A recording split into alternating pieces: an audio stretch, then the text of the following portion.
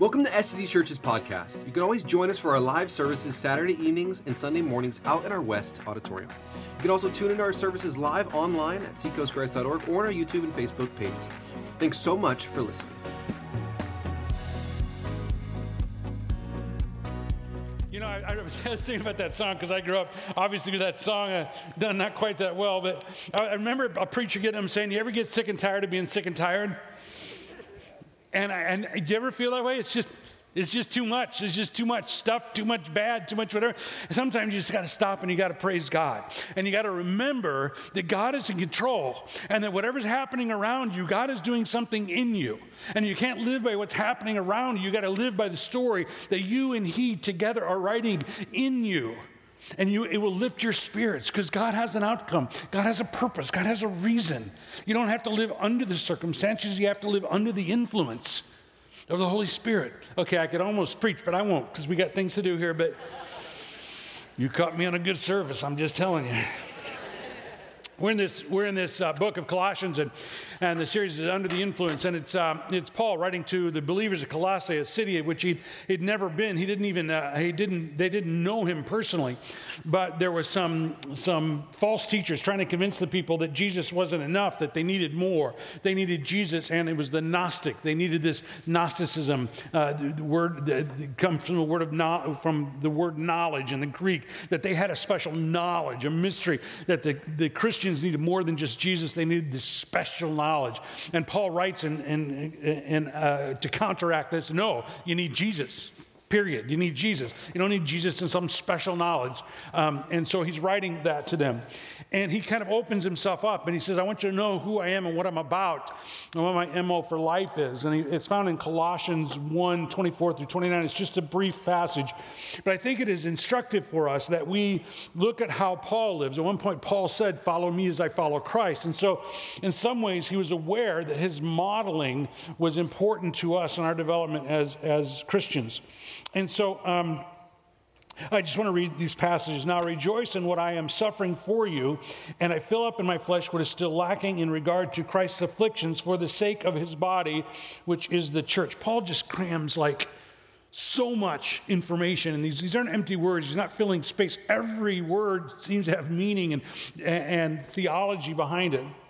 I have become its servant, speaking of the church, by commission God gave me to present to you the word of God in its fullness, the mystery that has been kept hidden for ages and generations, but is now disclosed to the Lord's people. To them God has chosen to make known among the Gentiles the glorious riches of this mystery, which is Christ in you, the hope of glory. He is the one we proclaim, admonishing and teaching everyone with all wisdom, so that we may present everyone fully mature in Christ. To this end, I strenuously contend with all the energy Christ so powerfully works in me. So modeling, let me just give them to you quickly. The first one is, he models for us what a suffering saint looks like. And Paul is writing this from prison. If you kind of look at Paul's his biography, you'll find that he was shipwrecked, he was beaten, he was bitten, he was all scarred up, and yet he says an amazing thing right off the bat. He says, "Now I rejoice in what I am suffering for you." I rejoice. I am in prison. It's at the very least inconvenient, probably much worse than that. And yet he says, I rejoice. How does one rejoice? He's not rejoicing for suffering. Matter of fact, so much of his writing is about rejoicing, and so much of it was written in prison. He's rejoicing, not that he's suffering. He didn't enjoy suffering any more than the rest of us. The truth is that suffering will happen. How do you deal with suffering? He is rejoicing because of the reason he's suffering. He says, I'm suffering for you. In other words, my suffering will benefit you. Now, I'll talk about in a moment who the you is there. It's both the church in Colossae, but it's all Christians for all time. A number of years ago, I had a guy in our church, nice guy, and he had an organ failure. I can't remember which one was failing. It was probably pretty important to him, but evidently it wasn't to me because I don't remember which one it was. But he and people were testing all the time, and he wasn't going to survive unless he found a match and he could get a transplant. And he kept testing and nobody matched. And then this young man who was a distant relative of his that he'd never met, living up in the Northwest, who was a Christian, heard about him and tested, and he was a match.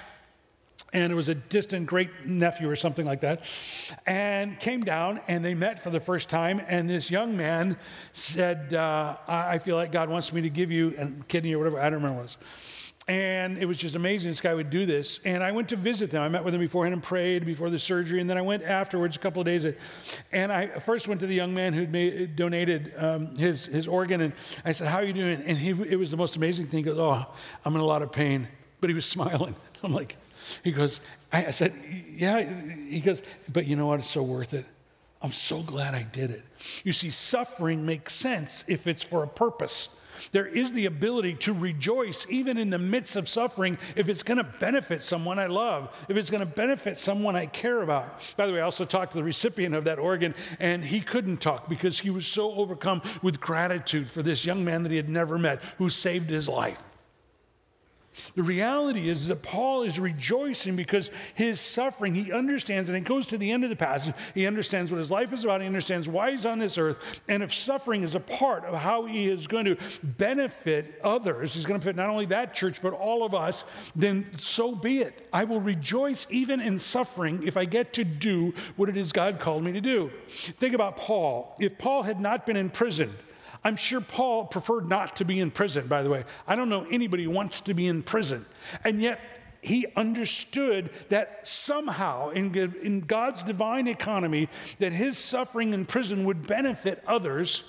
And when he says you, he was probably meaning the church at Colossae, but think about it, that you includes us. If Paul had never gone to prison, we wouldn't have much of the New Testament. So in God's divine plan, Paul had to suffer. God allowed him to suffer so he'd sit there and write these letters. I'm sure he would much rather, we read it again and again, I'd much rather be with you talking in person, but that wouldn't have done us any good. So God sometimes allows suffering.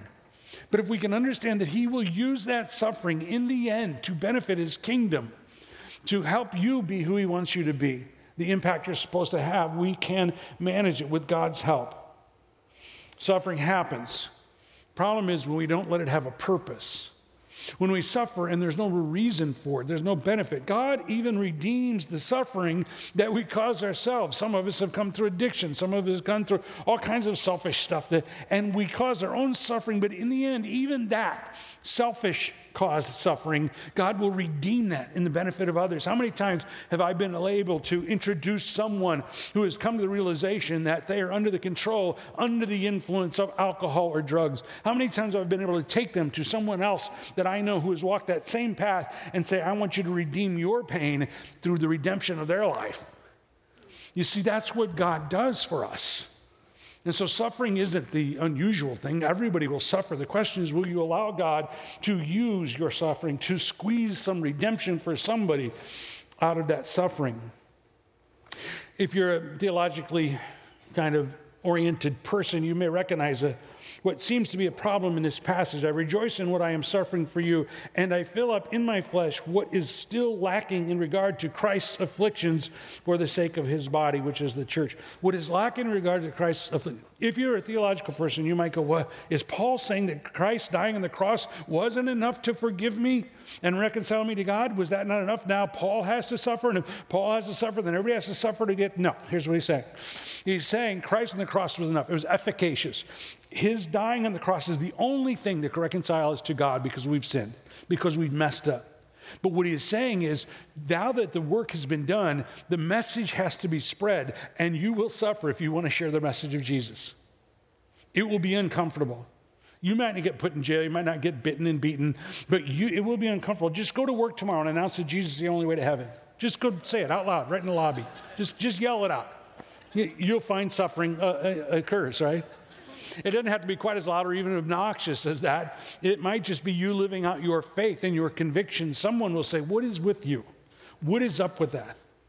The reality is that suffering will happen. It happens. For us as Christians, it happens for a reason and a purpose if we are living according to God's will.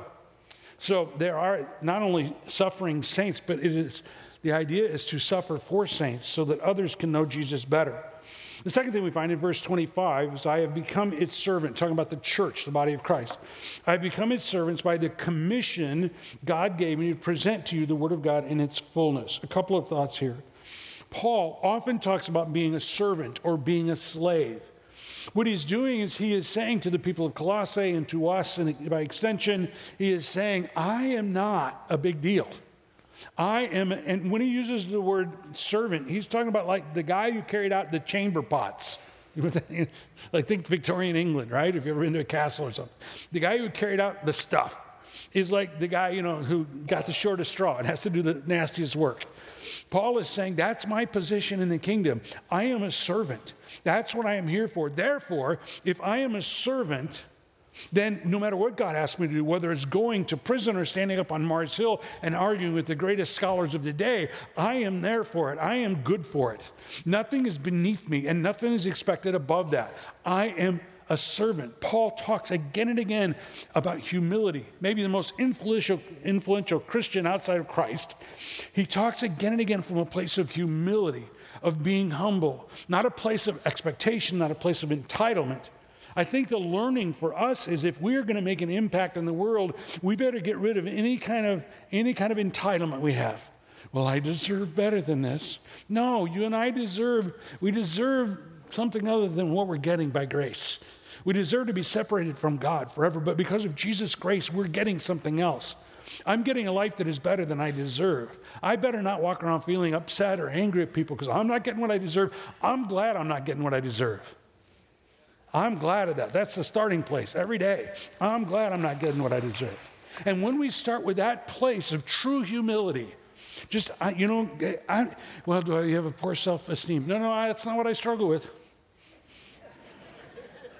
Right? But if I can start every day humbly before God, remembering that I am saved by grace through no merit or works of my own, then anything that happens today, it's all gravy. It's a gift from God. I'm good. The problem is that we can't often do that. We can't always do that, it seems. But we need to remember that we are servants. And what do servants do? They serve. They serve. We are called to serve. Saying, well, you're a pastor, you have a calling. This word commissioned, it means a call.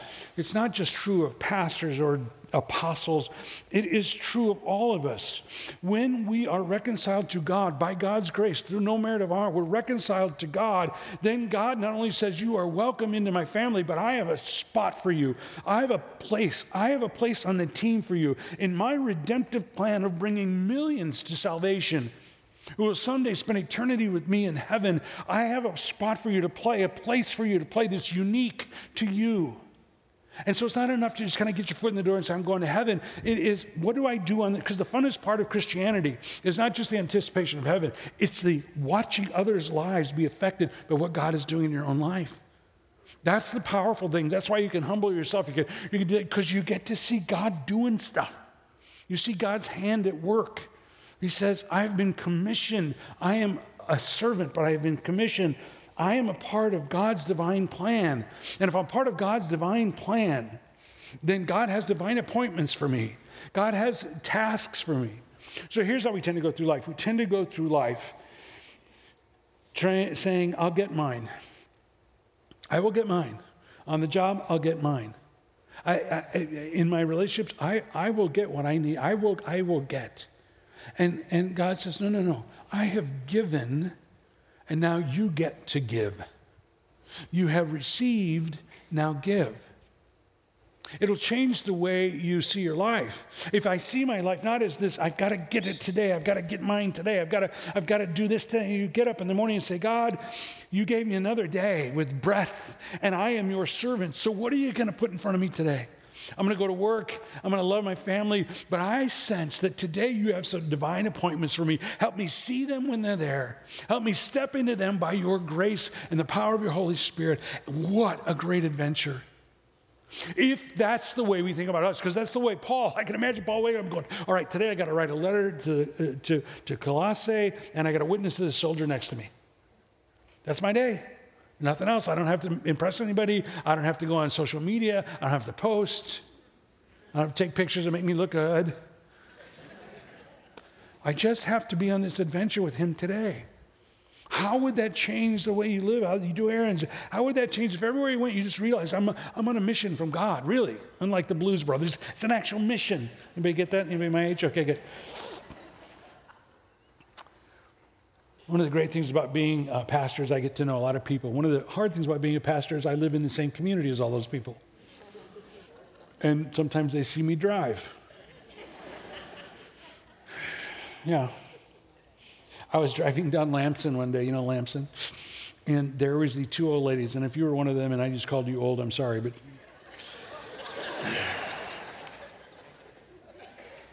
And these two old ladies are not doing the speed limit. They're not even doing half the speed limit. And my sanctification is draining out quickly. And the first minute I hit the gas. I was by them. And the lady driving looks at her friend and goes, "Who was that in that truck?" And she goes, "Oh, that was my pastor." Next Sunday, a lady walks up to me and goes, "Were you driving on Lamson the other day?" I said, "Yes." And she told me the story. And I said, "And what church do you go to?" She said, "Your church, pastor." It wasn't long after that. It was probably around Christmas time. Don't go in parking lots at Christmas. You'll lose your faith. And I remember, I know exactly where I was. I know exactly, there is somebody, again, driving inappropriately. If you people would just drive better, my Christianity would be easier. I'm just telling you right now. I pull up behind this car, and they're just poking. I mean, they're not even idling. I don't know what they were doing. And my hand is raised, and I'm about to, not a gentle little peep, I was going to inform them how badly they were driving. And I went to push the horn, and I got close enough to see a bumper sticker. Do you know the Holy Spirit can speak through bumper stickers? I don't know if you know that or not. And just as I'm ready to press the horn, I read the bumper sticker. It says, honest to goodness, have you hugged your pastor today? You talk about a rebuke from the Holy Spirit, man. My problem was I'm in a hurry to get somewhere, and you people are in my way. I think we live our lives that way. I think we're in a hurry to get somewhere, and God's going, "Where do you think you're going? I've got this divine appointment and that divine appointment," and it might be with your 5-year-old grandson who just needs a hug today. That's a divine appointment. It might be sharing the gospel with one whose life's going to be changed forever. It's a divine appointment, but you're so busy honking your horn and trying to get around him, you miss it. Life is about you, isn't it? When it's supposed to be about him. See, that's what Paul understood. That's what we can learn. We can spend the rest of our life learning that my life is about him and his agenda and his kingdom. And to the degree that my agenda interferes with that, it needs to be thrown away and aside. Paul understood that. But how do you get there? How do you... I try so hard. Here's what's really interesting. He says this in verse 26 and 27.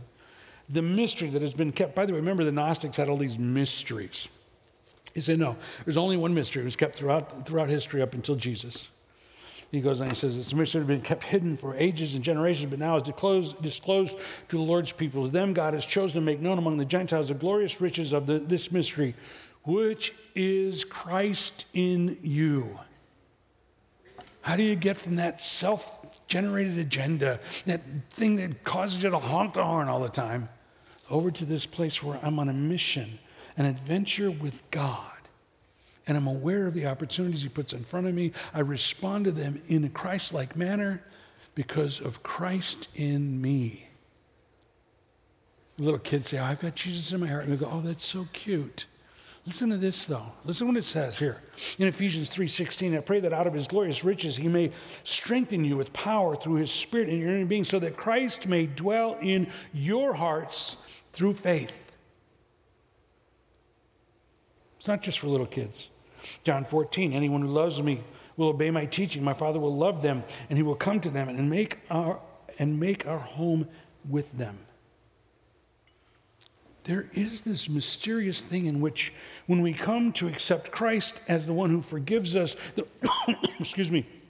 one who paid the price so that we could be reconciled to God, when we accept him, since he went to heaven in the ascension, he now lives in us somehow. And it is not we ourselves who try to do better, white knuckle our way to be like Jesus. We just allow him and his life to become more and more the primary factor, the determining direction of our life. You say, "Well, I don't even know what that looks like." I'm not sure I do either. But let me give you a couple of hints. What if life isn't holding on, trying to get down that freeway of life? What if it's this wonderful adventure of listening to God every day and just doing what he calls you to do? What if there is this way to become more and more aware of his presence in your life and his direction in your life? I get up in the morning and I have this sense I should be thankful for the sunrise I'm seeing. Maybe that's a prompt from God to praise him because I need to start my day with praise. What if I sit down in my prayer time and there is this thought that, I really messed up. I spoke harshly to that person with I need to address that. What if that is God prompting you to not only make amends to that person, but to grow in your character by admitting your own selfishness? What if that is Christ in you, moving you toward wholeness and healing and hope and character? What if you see someone who is struggling and inside you want to judge them, but there's this other prompting to not say they deserve it, but to say, regardless of how they got there, maybe I can be of help. Maybe that's Christ in you, moving you forward in this great adventure as a part of his redemptive plan. You see, Paul saw his life, he saw his suffering, he saw all of it as a part of what God was doing in him and through him for our benefit.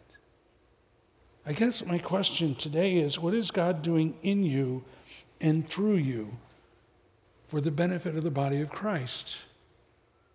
Some of us think, well, if I'm going to heaven, I'm good, but you're missing the funnest part. You're missing the part where you get to be a part of the plan. And God's got this plan. It's all going to come together. He goes on and he says this. He says in verse 28, he, being Jesus, is the one we proclaim, admonish, teaching everyone with all wisdom, so that we may present everyone fully mature in Christ. Some translations say perfect in Christ.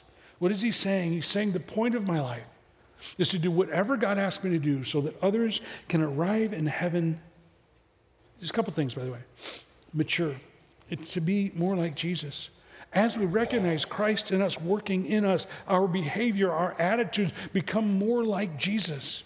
But there's a second part of meaning in this, in the original language. It says not only to arrive becoming more like Jesus, but to arrive having accomplished, like Jesus did on the cross when he said, it is finished, to arrive having accomplished our work on earth. You can't do God's work on your own because you don't even know what it is, much less are able to step into it. What happens as we listen to the Holy Spirit speak to us daily, we not only grow to be more like Jesus, we accomplish what he intends us to accomplish. So that when we arrive, we, like Jesus, can say, it is finished. I don't have to die on the cross, but I did have to love my wife. I had to love my kids. I had to witness the goodness of God to my neighbors, my coworkers. Those are the reasons he had me on this earth until this time. And now that it is finished, I can stand before God and hear, well done, good and faithful servant. The point of life is not to accumulate cars, to get bigger houses, to make more money. Fine if that happens. The point of life is to someday arrive having finished the purpose for which you were placed here. And to hear God say, well done, good and faithful servant. When we start to live for that goal, for that purpose, life starts to get fun. It starts to get exciting. You start to begin to see God's hand at work, not only in your own development, but in others as they move toward this knowing Jesus and living in obedience to him. Today, I don't know what 4 words you came up with to describe your relationship with Jesus, but I hope it reflects this lifelong journey of becoming like him and fulfilling his mission for you in your life. Paul did that. And as such, he's a great model for us. This week, be mindful of Christ in you every day and live differently. Let's pray. Lord God, we love you so much. We thank you for saints like Paul who went ahead and who served you well. But their story is not our story. Our story is unique. Our salvation is common in that we all need Jesus and what he did on the cross to be reconciled to God and to be forgiven. But our story, the way we live out our salvation, the way we impact the world is unique to every single person here. Lord, never let us settle for just the things that feel good or are comfortable or are easy. Let us always be listening to your voice, leading us into this great adventure of impact. And even in those times that are hard, that we don't understand why, that feel like like suffering, let us give them to you, knowing that your outcomes will be honoring to you and it will be what we'd hoped for all along. So Lord God, let us live in light of your love, in light of your goodness, walking in obedience to you and impacting our world for you. And in this, we too can say, like Paul, we have great joy. Let us live that way. In Jesus' name, amen. Thank you guys for being here. God bless you. We hope you enjoyed this message, and remember, we also have live services out in our West Auditorium on Saturday evenings and Sunday mornings. Or you can always join us live online at seacoastgrace.org or on our YouTube and Facebook pages to hear these messages in real time.